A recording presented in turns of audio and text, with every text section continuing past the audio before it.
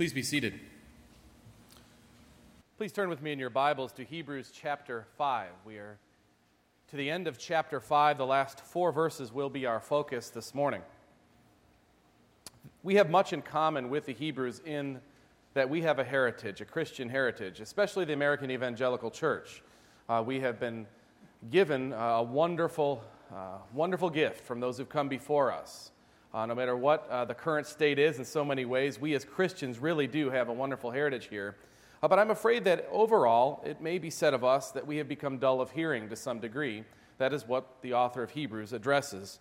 In fact, about 10 years ago, a book by a man named Gary Johnson entitled Does Theology Still Matter? The Coming Evangelical Crisis, made bold proclamations and predictions of where we were heading as an American church. And I think much of what he has forecasted is here. Listen to what he says in that book.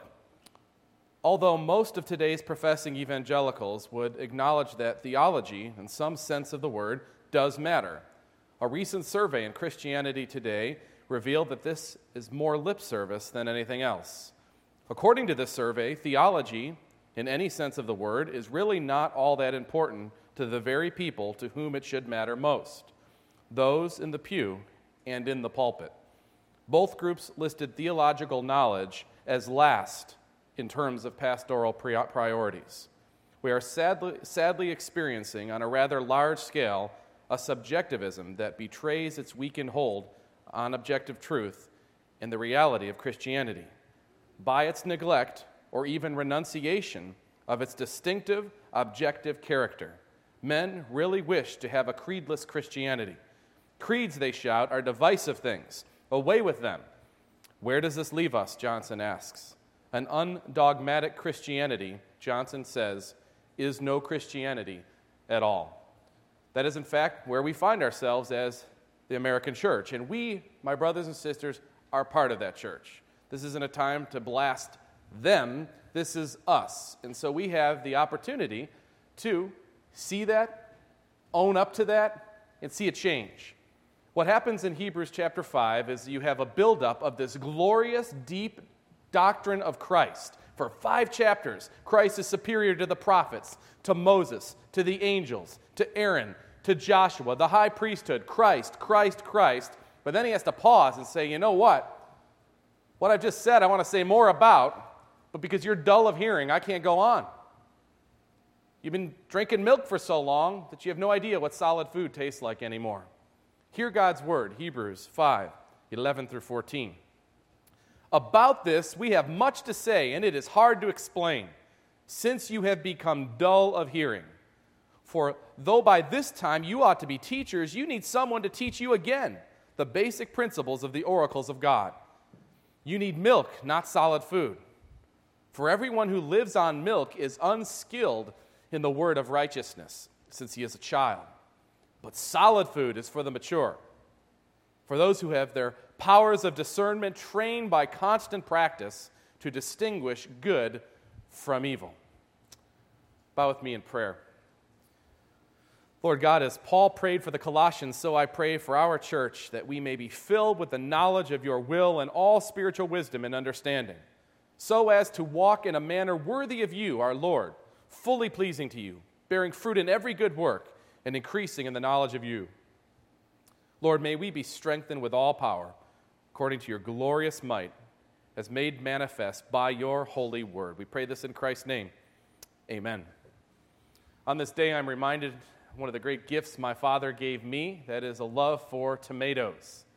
Now, tomatoes are the greatest fruit, vegetable creation God ever made. We know this. The debate over whether it's a fruit or a vegetable tells you how dominant it is as a force in the world of fruits and vegetables. In fact, just think what your life would be without tomatoes. No barbecue sauce, no tomato sauce for your pasta. I can't even imagine that. Nothing to put on your pizza. No ketchup. What would you put on eggs or macaroni and cheese without it? Just imagine. You've got to have tomatoes. So I have 16 plants in my garden, and my wife lobbied to have our garden really be a garden this year, so I added 2 zucchini plants and some peppers. But we have a tomato garden, and really this year's only been fair in that there's been a lot of rain. It's been kind of cloudy, and so they're not growing as good as they have in years past. But by experience and watching my dad grow them in Western New York, which is always like that, I could tell you that they're coming along okay. They're growing, they're progressing. Now, 16 plants, I've got 7 different varieties. They all grow a little different rate. I have early girls that I don't really like that much, but they get me over the 2-week hump before the rest come in. That's why I grow those. And so they're all at different stages when you look at them, and it's okay. That's the way they are to grow. And I know by experience that they're coming along fine. I haven't counted my tomatoes before they've entered the pot of sauce yet. I know that we've got to continue to weed. We have to make sure that there is enough water for them, not too much sun, that there's not any kind of bug infestation that might occur.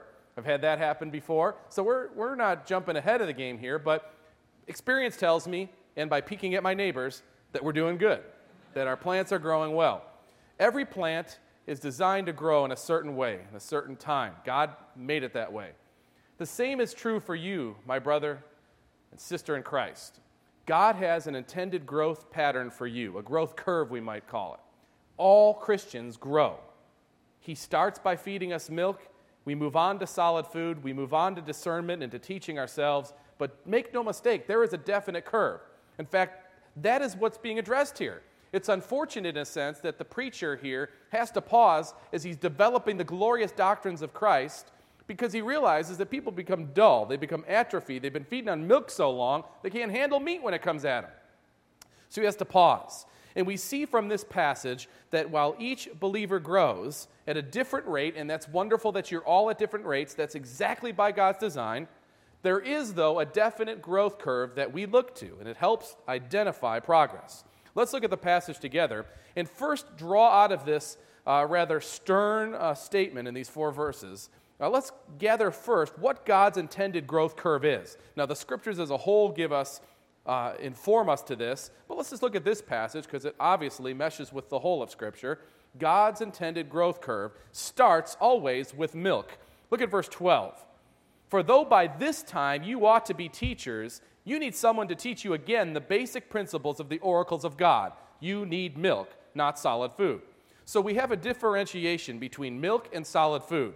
Here in verse 12, milk is defined as the basic principles of the oracles of God. You need them, it says. And then it says right after it, you need milk. So milk and the basic principles of the oracles of God are the same thing. You all need milk. When we become believers, when God calls us to himself, or as he begins the discipleship process in your life, milk is what gets you off that starting block. It's what gives you strength. It's what keeps you focused on further learning. We all need milk, and that's the beginning of God's intended growth curve. Milk is good. It's wonderful. It's the ABCs of the revealed will of God, we might say. We're talking the most elementary of God's truths. But I have to say to you, as I was looking at what we would think of as elementary truths, many of them have become foreign in the modern church. We would think of them as meat when really they're intended to be milk. And so maybe that's why we don't even study them, because they're too difficult, we might think at times. But think of what the basic principles of the oracles of God are. First, the oracles of God we know means the Word of God, because Stephen uses the exact same phrase in Acts 7 when he's talking about the oracles that Moses had delivered.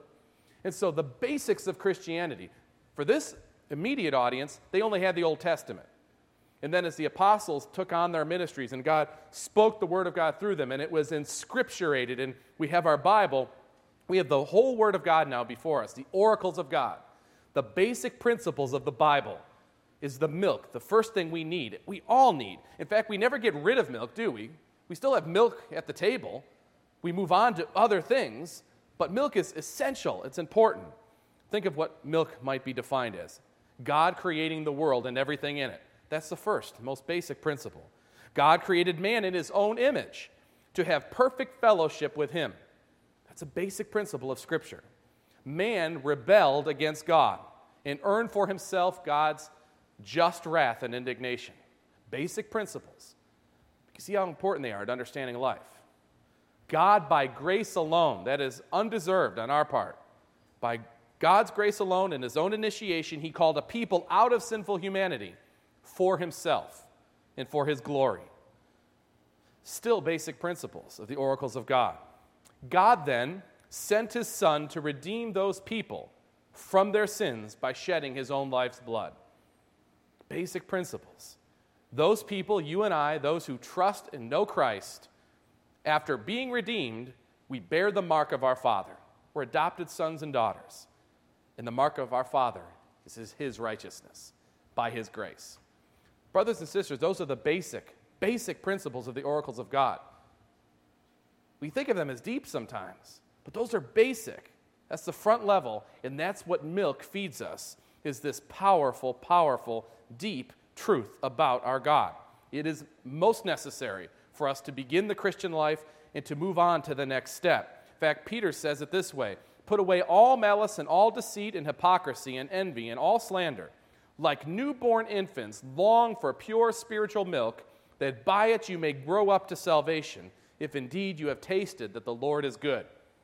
Milk, it is intended for all of us. And I want to encourage you, especially if you're a new believer, it is okay to focus for quite some time on these realities that I just mentioned from the Scriptures. It is intended for you for that purpose. In fact, the rebuke that happens in this book is not to the new believer. It's to the one who remains childish even though they've been a believer a long time. So let's understand, I don't want to discourage anyone who's new to the Christian life. It's okay to be dwelling on this milk and taking as much in as you can. In fact, watching 3 babies grow up in our house, it was fun, especially our first child. When he was hungry, when it was time to eat, he'd be laying in his crib or in his little baby chair or whatever, and you'd hear this gnarling on his fist. It sounded like he was just going to eat his hand off. He was hungry. He needed that milk. And I'm amazed that a 7.5-pound baby, or less than that even, I think he was under 7, doubled his weight in just a couple months, drinking nothing but milk. Never had a Twinkie, never had a piece of steak, milk gave him double his body weight. That's incredible when you think about it. All he needed was what was in that milk by God's design, and it was exactly what he needed to get stronger so that he could move to the next step. I mean, he's got to grow some teeth before he can chew down on stuff. But that milk gives him so much. That whole first year, where milk was primarily what his diet was, I don't think he ate anything solid until about month 6 or 7. But it was just what God needed or had for him, and it's what he needed. So for us, milk is what we need, and it's powerful. It gives us what we need as we first become believers and as we begin to grow. But God's intended growth curve never stops with milk. And perhaps this is the problem we face today in the modern church. The palatability of anything more than milk is slowly waning, and it's more and more difficult now to try to feed meat when people are so used to milk. We progress to solid food, though. The Scripture's clear. Look at verse 11. We've had the definition of milk, but now look at the definition of solid food. Verse 11 starts referring back to what came before it. About this, that is the first 10 verses of chapter 5, and then really the whole content, the first 5 chapters, about this we have much to say, and it is hard to explain, since you become dull of hearing. For though by this time you ought to be teachers, you need someone to teach you again the basic principles of the oracles of God. You need milk, not solid food. So if the basic principles of the oracles of God equates with milk, then what he's been talking about thus far in Hebrews equates with solid food. It is not simply enough for your perpetuating Christian life to constantly camp on only that Jesus loves me, this I know. It is true. You have to start there. May you never lose that. May that glass of milk be always at your plate. But realize there is a lot more about Christ. You know, we read just 2 out of 8 sections in the Westminster Confession just telling us who Jesus is based on the Scripture. If we love Christ, we want to know him. When you love someone, you want to know them. You will spend your whole life and never come to the end of chewing on the solid food. That is the information the Scripture gives us about Christ. Its blessedness, its depth, its profundity.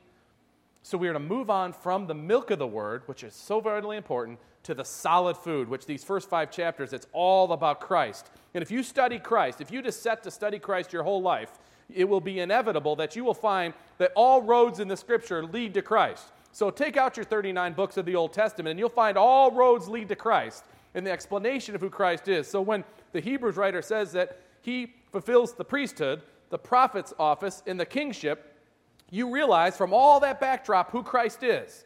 And he takes on a more glorious meaning in your heart, and it changes the way you live even more so as you grow eating that solid food. Why did Christ come? Who is Christ? What is the relationship between God the Father and God the Son? How does God the Holy Spirit relate with the Father and the Son? These are all questions that are not just esoteric. They make all the difference in how you live. And as you grow eating solid food, you will grow then in discernment. So we start with milk, we move on to solid food, we grow in discernment. Look at verse 14. But solid food is for the mature, for those who have their powers of discernment trained by constant practice to distinguish good from evil. Discernment is what begins to develop as you eat that milk and then move on to solid food. It takes time, we must be patient, but it's what God has happen in this growth curve that he fuels. Dr. Joseph Stoll, the longtime president of Moody Bible Institute, once wrote about discernment. He says this: discernment in Scripture is the skill that enables us to differentiate. It is the ability to see issues clearly. We desperately need to cultivate this spiritual skill that will enable us to know right from wrong. We must be prepared to distinguish light from darkness, truth from error, best from better, righteousness from unrighteousness, purity from defilement, and principles from pragmatics. He is so right. Knowing the Scripture and studying its meat and then comparing it to situations as they arise in your life, whether they be something seemingly simple with your child or something that could be as advanced as dealing in the marketplace with the different thoughts and ideas that might come to bear. For instance, think of some of the different debates that are going on right now. How do you analyze them? How do you look at them? For instance, the stem cell debate, the embryonic stem cell debate. I hear Christians saying some really wishy-washy things about this. They're sucked into the human stories, which are real and we should consider, of someone who might have been cured had we gone down this road, rather than going all the way back to the beginning of what God says about life and what he says and what means he gives to help cure or mitigate the effects of the fall. There are some things in the limits and some things that are off limits. And curing things is not worth any cost. But that takes biblical discernment, that you have to be able to weigh what God's priorities are, put them against man's situations, and determine what is it that would best honor God. Cannot God grant us other cures if we are faithful with these simple things that he has given us? It's not the only way to find a cure to these things. But think of any issue that faces us, this issue of marriage and the definition thereof. You name the issue today, biblical discernment will help guide the people of God in their living as citizens in this world, and eventually will work to guide society. But when we're wishy-washy, sticking our proverbial fingers in the air to figure out what's what, it's no wonder they just think we're irrelevant in what we have to say. So biblical discernment is part of God's growth curve for us. We are to grow in discernment. This ultimately leads us, and really this happens as we're growing in discernment, but we then in turn feed or teach others. So we ourselves take in this milk, we feed on the solid food, we grow in discernment, now we start feeding others. And mind you, this is not speaking in verse 12 when it says, "For though by this time you ought to be teachers." This doesn't mean teachers in the sense that everyone is a formal teacher in the church. It doesn't mean that. It means simply that every believer, every one of you, teaches someone, whether it be your children, your neighbor, your spouse, the people in the church, people that you're with at work, whoever it is. You're teachers. All of you are teachers. He's saying is to a group, the Hebrews, not just those who are training for ministry, you ought to be teachers by now. You grew up with the faith. You grew up with the Scriptures. You should, at this point, you should be telling others. You should be ambassadors for Christ, for others. That's to others. That's what's being spoken of here. In fact, if you would look at the various texts that talk about us being teachers, there are more of those than there are giving us the formal offices for teaching. In fact, in Deuteronomy, it says to the people of God, not just to the pastors or the priests among them, but to the people of God, "You shall love the Lord your God with all your heart, with all your soul, with all your might. And these words that I command you today shall be on your heart. You shall teach them diligently to your children. You shall talk of them when you sit in your house and when you walk by the way and when you lie down and when you rise." Are you actively teaching your children about Christ so that they develop an appetite for meat or solid food soon in their life? Think about it. No one here just constantly and consistently gives their children milk. Everyone probably puts beans in front of them at some point, or something that they may not like as much because they like the sweet stuff they've been eating, but we know they need what's in it to develop a taste and a habit for those things that will help them in the future. That's what we move to. We feed others. How are you actively teaching your children? But also, I love this passage in Titus, older women, likewise, are to be reverent in behavior, not slanderers or slaves to much wine. They are to teach what is good. And so train the young women to love their husbands and children, to be self-controlled, pure, working at the home, kind and submissive to their own husbands, that the word of God may not be reviled. See this component in the life of the church that is largely missing, where the women of the church take up the responsibility that is clearly given, and they mentor other younger women in the faith. So we are to be teachers, all of us. And of course, Peter says, even if you should suffer for righteousness' sake, you will be blessed. Have no fear of them, nor be troubled. But in your hearts regard Christ the Lord as holy, always being prepared to make a defense to anyone who asks you for the reason, for the hope that is in you. Yet do it with gentleness and respect, having a good conscience, so that when you are slandered, those who revile your good behavior in Christ may be put to shame. I read that whole verse because it's not just giving an account. It's the demeanor in which you give the account that also brings honor to Christ. If you're obnoxious about the account, that doesn't help. But in gentleness you give the account, which takes time. Discernment has to be built up in how to say what you say. But the point is, we are to move on to feed and teach others. We're not simply learners anymore, but teachers also. This helps us to appreciate the word spoken by Christ when he says, go therefore and make disciples. Disciples, that is a learner, make learners, teaching them whatsoever I've commanded you. So we move from spiritual milk to solid food to discernment to now feed and teach ourselves. All of you. That's your goal. That's the growth curve. Do you see his intended growth curve? Well, the text here talks about the stunted growth curve, and let's look at it from that angle as well. What really happens here in verse 12? For though by this time you ought to be teachers, you need someone to teach you again. Notice it says teach you again, as though they've received it once, but now they need it again. The basic principles of the oracles of God. You need milk, not solid food. Essentially what's happening in the stunted growth curve is they start on milk, and they stay on milk, and eventually they quit even drinking that. I want you to think about how that works. One chief example I can think of, and if you've ever started something that requires discipline and then quit it, and I'm sure no one here has ever done that, you know what I mean. I have. In fact, my mom really wanted me to play the trombone. Now, the vote of confidence I got is I got to practice down in the uttermost corner of the basement, so that's how good I was. But at any rate, she wanted me to work on the trombone, so I had to learn my scales, and I had to learn all the rudimentary parts of playing the trombone. I wanted to jump and play the big pieces of music. I wanted to get to that part first. But I had to learn all the ABCs of it, and I didn't like it much. In fact, I did it over and over and over again. My heart wasn't really in it, and finally I got so sick of just doing that, I just quit because I couldn't see the big picture. Now, you can think of diets that way, weight training that way, learning a language is sometimes that way. You name what it is. If you only ever camp on the ABCs of the thing, eventually you're going to just quit eating that.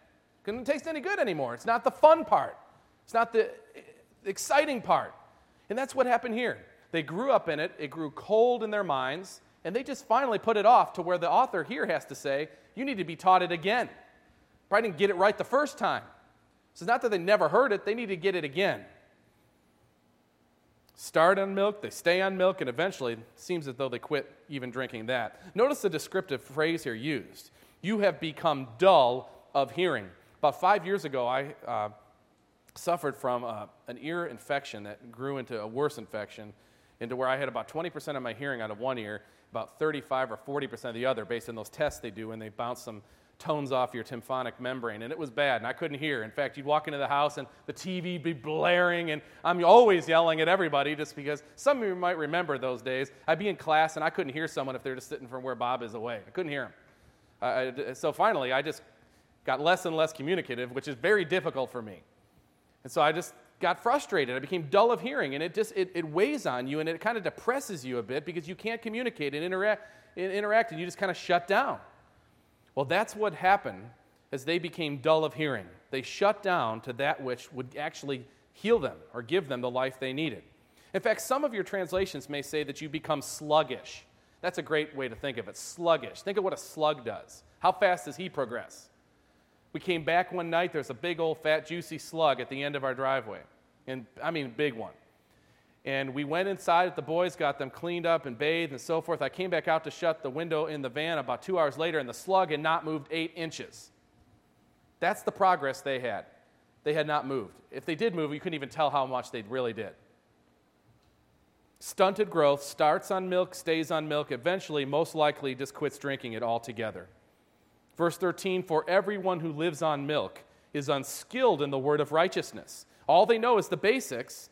They become unskilled in the word of righteousness since he's a child. And let me just say, by way of commentary, that I think what we see in the church today is one of two things. If a church or a teaching or a fellowship just focuses on nothing but milk, eventually one of two things will happen. Either one, the church will continue to move in a direction that pleases the biggest masses, or they'll stay on course and do milk, and the people there will go away from it. They'll either completely deny the faith, or they'll just never grow any further and probably drop out at some point, or they'll look for somewhere to go that they'll feed, that they'll eat. That's what's happening in larger scale. The biggest and most massive churches are getting bigger with new people coming in, but they're rolling people out as fast as they're rolling in. Where they're going is the question.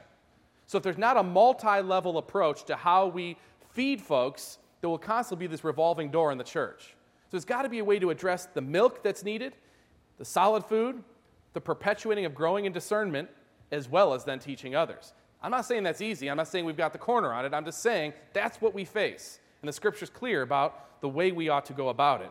And starting on milk is fine, but staying on it will eventually make people quit, and they'll never develop discernment. Look at verse 13. Everyone who lives on milk is unskilled in the word of righteousness since he's a child. And the word child there means immature. It's not the literal word for baby that is a chronological baby, but one who is childish. Verse 14. But solid food is for the mature, for those who have their powers of discernment trained by the constant practice to distinguish good from evil. If you don't graduate to solid food, you stay on the milk, and the milk will not give you enough to help you grow in discernment. And the issues of life, instead of becoming clear, become gray and fuzzy. It becomes difficult to know right from wrong, truth from error, righteousness from unrighteousness, and purity from defilement. All that is true of discernment becomes the opposite for us if we do not grow. Francis Schaeffer, in eerie words to me, he wrote this 22 years ago in 1983, shortly before he died, wrote a book called The Great Evangelical Disaster, 22 years ahead. Listen to what he says. Accommodation. How the mindset of accommodation grows and expands. The last 60 years has given birth to a moral disaster, Francis Schaeffer writes. And what have we done? Sadly, we must say that the evangelical world has been part of the disaster. More than this, the evangelical response itself has been a disaster. Where is the clear voice speaking to the crucial issues of the day with distinctive biblical Christian answers? With tears, we must say that largely it is not there, and that a large segment of the evangelical world has become seduced by the world spirit in this present age. This is approximately 7 years before the megachurch movement actually started. Schaeffer says something that's staggering, sobering. We need to accept it, receive it, and move forth in light of it. How, if we never get off milk, will Christianity be propagated? Who will teach the next generation? Lack of discernment is what seems to characterize the church today. How many times have you watched someone who's supposed to be a Christian give an answer that is shoddy and wishy-washy? Just a few nights ago, I watched Larry King live and saw the most pronounced, most well-known evangelist, who had no question about personal integrity and personal position, faith in Christ. But when asked, do you make any judgments about where people go if they persist in Judaism or Islam or any other religion but Christianity, he says, I make no judgment. That's where his words. What? I mean, just go back 20 years ago, you were saying something different. Now, I make no judgment on anyone. I think I understand the sentiments, just don't want to offend, but they're not helping anyone. Not helping anyone to be that wishy-washy and that fuzzy. And yet, that's just really a description and really is held up as the icon of evangelicalism. David Wells, in his book, No Place for Truth, which I have several copies of in the back, says, we are called to see that the church does not adapt its thinking to the horizons of the modern mindset and what it prescribes for it, but rather that it brings to those horizons the powerful antidote of God's truth. It is not the Word of God, but rather the modern mindset that stands in need of being demythologized. And he's right. We lack discernment, and then ultimately we're unable to feed others. About this we have much to say in verse 11. It's hard to explain since you become dull of hearing.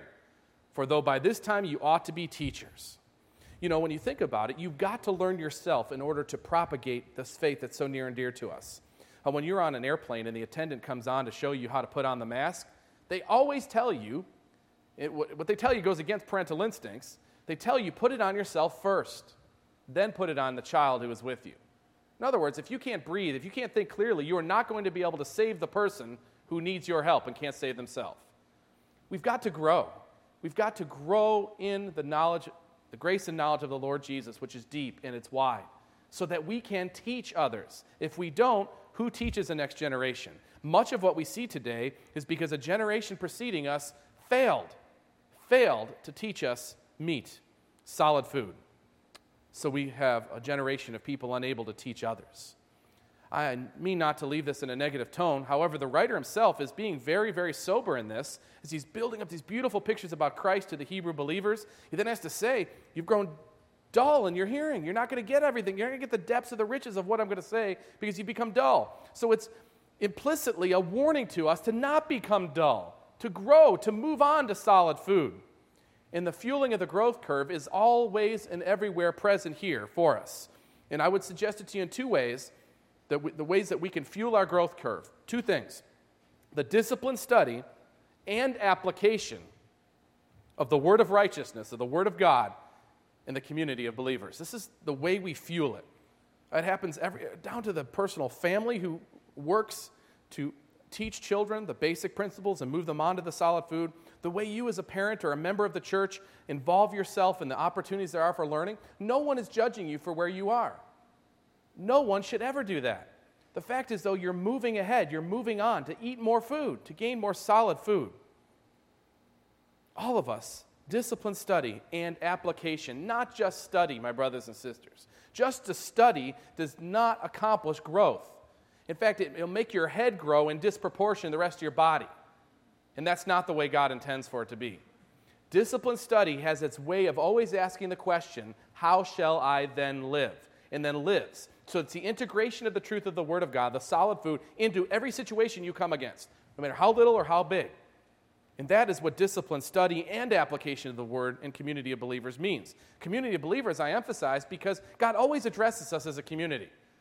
Individuals make up that community. Individual family units strengthen that community and are the core of it, for sure. But the community itself helps each other because we are able to be more objective with one another, have maybe a better perspective sometimes than just what my little perspective is. And in the community, with the Word, we are then shaped into an influence for this culture. It fuels the growth curve. It's what makes it move faster and more effectively. Solid food is for the mature, but those who have their powers of discernment train by constant practice to distinguish good from evil. How do you train it by constant practice other than to read it and study it and then apply it? And let no one tell you that theology or the study of doctrine is impractical or not necessary. That is exactly the opposite of what is true. Gordon Clark said it well. God has given us a verbal revelation. We are obligated to study it. That is the Scripture. No further exhortation is necessary.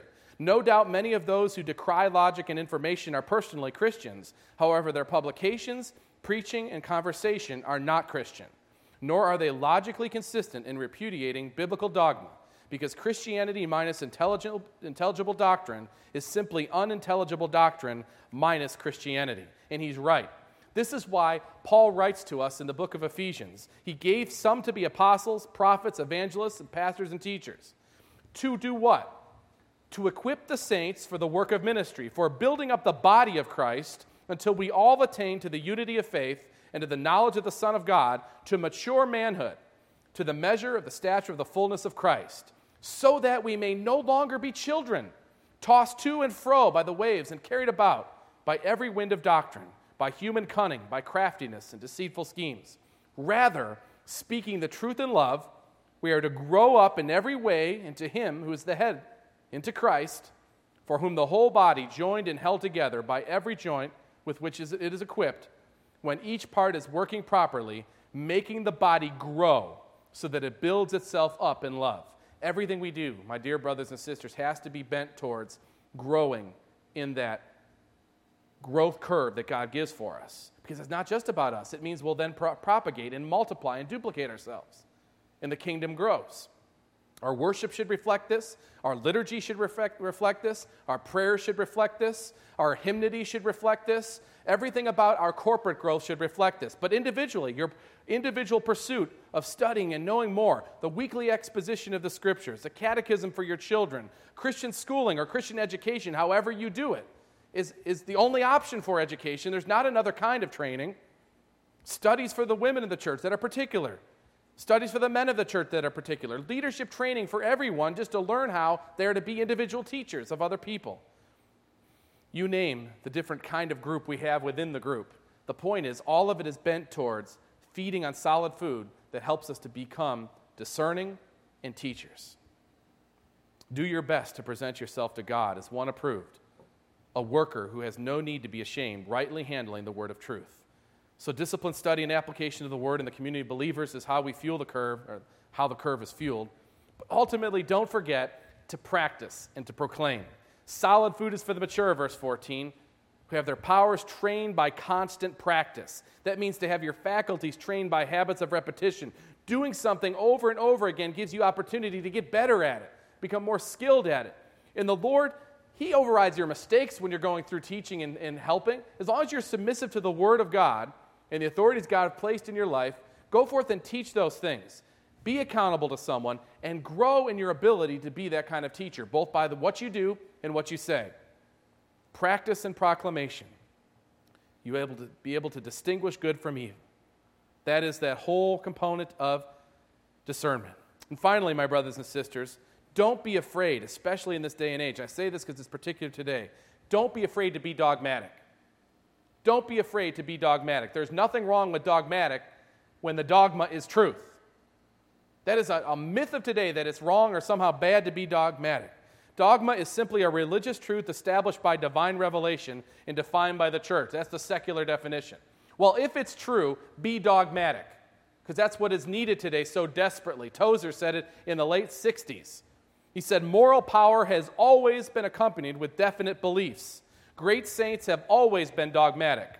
We need a return to a gentle dogmatism that smiles while it stands stubborn and firm on the Word of God that lives and abides forever. He's right, gentle dogmatism. Don't be obnoxious in doing it, but be dogmatic, because that's what the culture needs, is a moral compass, and the Word of God is it. And so if the people of God are wishy-washy or so worried about being divisive because they want to say something as profound as Christ is the only way, if we remain wishy-washy, and that we will not corporately be able to teach, and we lose our discernment. Brothers and sisters, the Christian life is not an event. It's a process. We're all in the process. Where are you in that process? What is your diet? We all should be teachers. Let us pray. Lord, I thank you for giving us your word. I thank you for giving us direction, for letting us know, giving us truth, being honest with us. Lord, move your people here to continue to progress in that walk there on with you. For those who are new believers, that they might be encouraged and invigorated by the pure milk of the word, so that they are building up their palates, so to speak, for that solid food that is coming. For those who have been eating solid food, that they would continue to move on in that, testing it with their lives, integrating it in their lives, asking, how shall I then live? Lord, use this progress, this growth in your church's life to bring glory to your Son. We pray this in his name. Amen. Together.